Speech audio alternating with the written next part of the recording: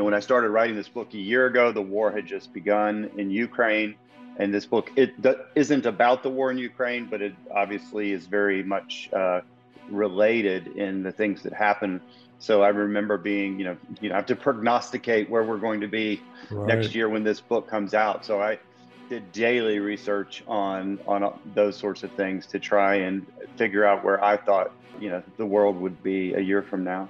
An excerpt from today's returning guest who will discuss his 12th novel in the Gray Man series. New York Times best-selling author Mark Greaney is here, and I'll speak with him right after this break. I'm Robert Child, and this is Point of the Spear.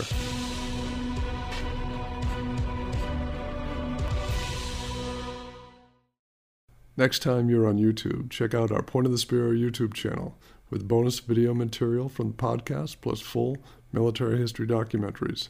There's tons to explore, and I hope you check it out. His book is called Burner, and New York Times bestselling author Mark Greaney joins us now. Mark, welcome back to the show. Thanks for having me, Robert. I appreciate it. Always great to have you, sir. And this book looks very intriguing because several years ago, I did some research into the Russian mafia, and pretty brutal. What was your research process like looking into the Russian mafia? Well, it might have been pretty similar to yours. I did a ton of reading about the Vori and other aspects of the Russian mafia. And I started with the understanding, and the more reading I did, the more it confirmed that the Russian mafia and the Russian state are one and the same. There's not a big distinction. There's no mafia groups in Russia that are not I don't want to say the word sanctioned, but are not benefiting from the state and vice versa. So that Russia is a kleptocracy. So it's very Yeah. much changed from, it's not like La Cosa Nostra is in Italy and the Italian government is trying to eradicate them. It's basically people have been, allowed to succeed in the underworld to support the government, and the government thereby supports them. So all that research was interesting to me because I studied the government and the politics of Russia, and obviously current affairs, things that are going on. Did a lot of research into that. I have to say I was really, when I started writing this book a year ago, the war had just begun in Ukraine. And this book, isn't about the war in Ukraine, but it obviously is very much related in the things that happen. So I remember being, spending last spring going like, okay, I have to be, I have to prognosticate where we're going to be Right. next year when this book comes out. So I did daily research on those sorts of things to try and figure out where I thought, the world would be a year from now. Did you predict correctly? It looks like it so far. I had this feeling that the war would still be going on, but there would be those in the West that are tiring of it or looking to bring about the end of it through ways that might benefit Russia more than Ukraine.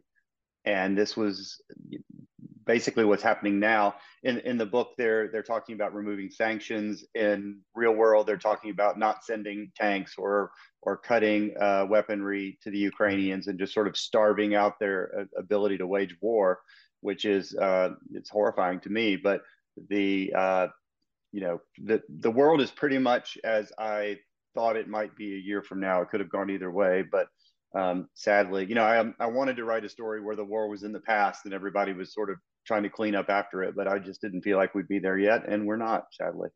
Yeah, yeah. It's sadly, I agree.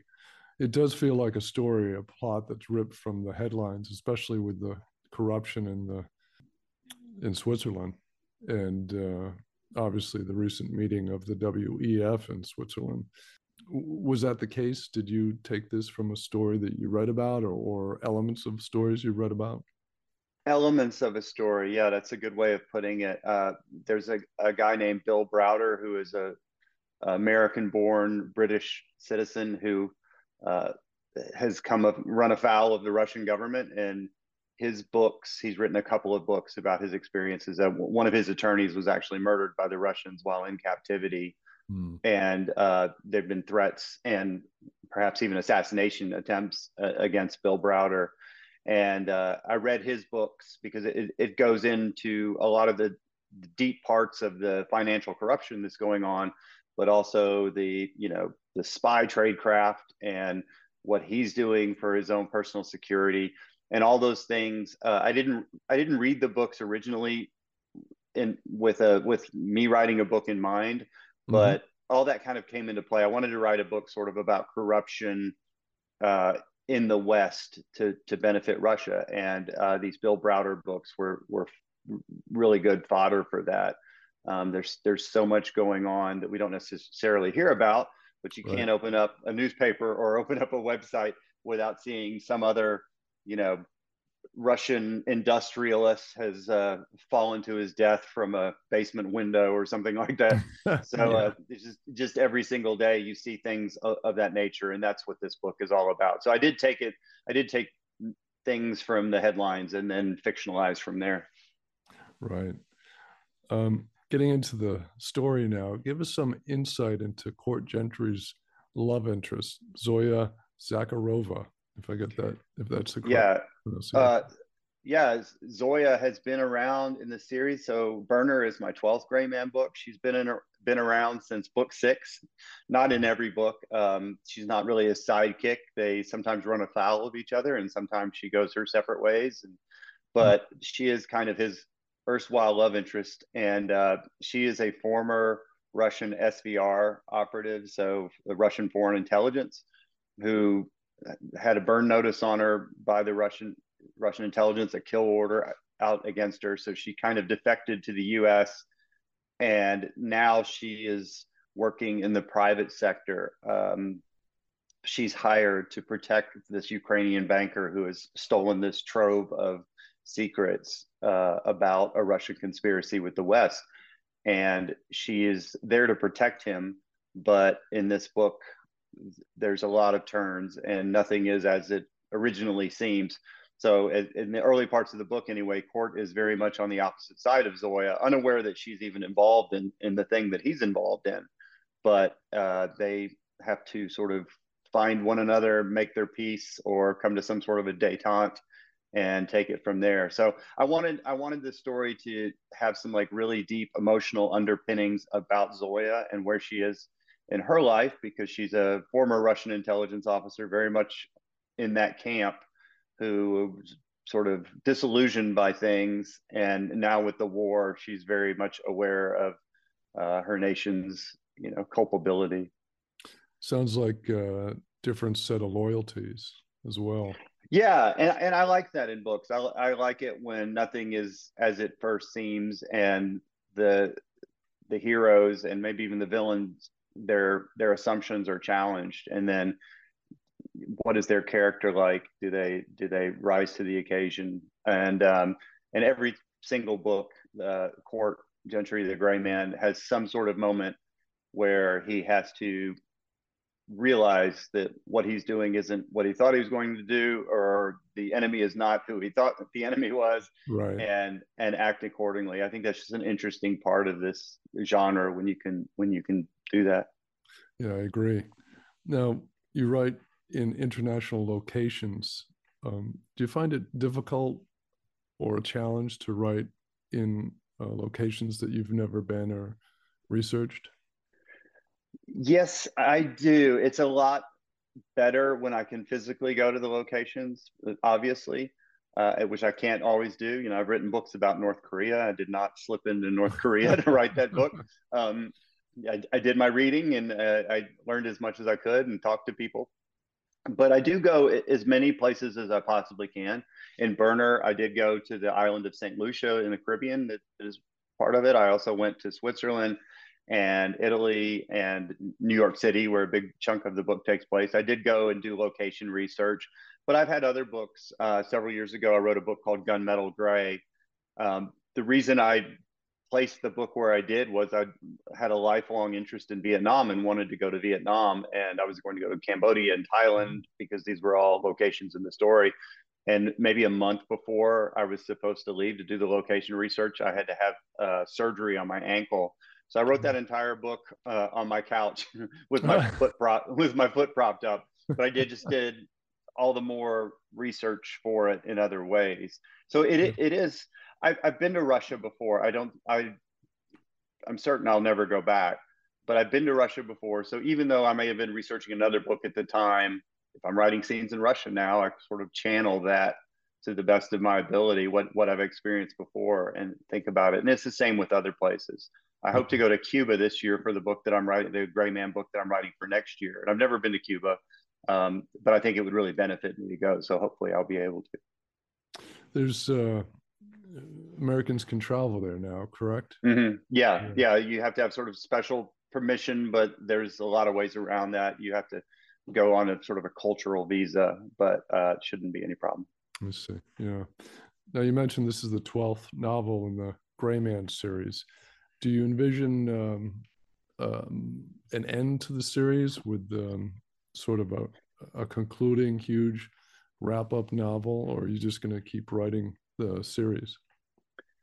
I don't know the answer to that question, although I've recently been thinking there's probably more Gray Man books behind me than ahead of me because Mm, I definitely want to keep them fresh and I don't want to do the same thing over and over again. And I'm proud of the fact that each one of my books is very different and they all stand alone. You don't have to read them in any order. Um, how many more of these I can do, I don't really know. There will be at least two more, hopefully more than that. And I think I would like to end it with something final instead of just like leaving it out there hanging. I'm not 100% sure. I don't really have it in mind how it's going to end and who's going to still be standing when the dust settles. But I would yeah. like to. I I think I'd like to wrap it up in a way that enough percentage of people feel satisfied with what happened, and I feel satisfied with what happened, as opposed to just sort of leaving it opening. Hopefully I'll do several more books, 10 more books or something, but we'll have to see. Yeah, like leaving it on a cliffhanger where could he come back? Is there a Yeah, question? yeah, and that may happen. I don't know. We'll see where I am at the time. Yeah. Switching gears, I know a lot of your books have been adapted to film and television. How are those projects progressing? Well, the first Gray Man novel, The Gray Man, was released on net. The film was released on Netflix last summer and did really well. And they're doing a second one in the Gray Man series, which I think they're still in the process of writing the script for that now. So it'll be a while. It'll be a couple of years before it comes out, but it looks like it is happening. They Great. also are planning, they're also planning a spin-off of the Gray Man series, some other characters, and maybe doing that for television. So that's all in the works as well. I know very little about it. That's not, I'm not involved in it. I'm writing 2 books this year, so that's what I'm involved in. And the third thing is, I put a book out last summer called Armored, which was a story about a civilian military contractor basically lost with his team in cartel country in the Western Sierra Madres, and that was picked up for originally for film, but now it looks like they're trying to write a script, like an 8-part series script for that. So I, all these things are very they're just propositions. Who knows if it'll ever happen? I hope it does. I never thought the Gray Man would come out in the film, and I was wrong about that. So hopefully I'm wrong about my other skepticism about these these things ever coming to pass. But I'm excited. The creative people that are involved in all of these projects are really impressive. So hopefully it'll be great.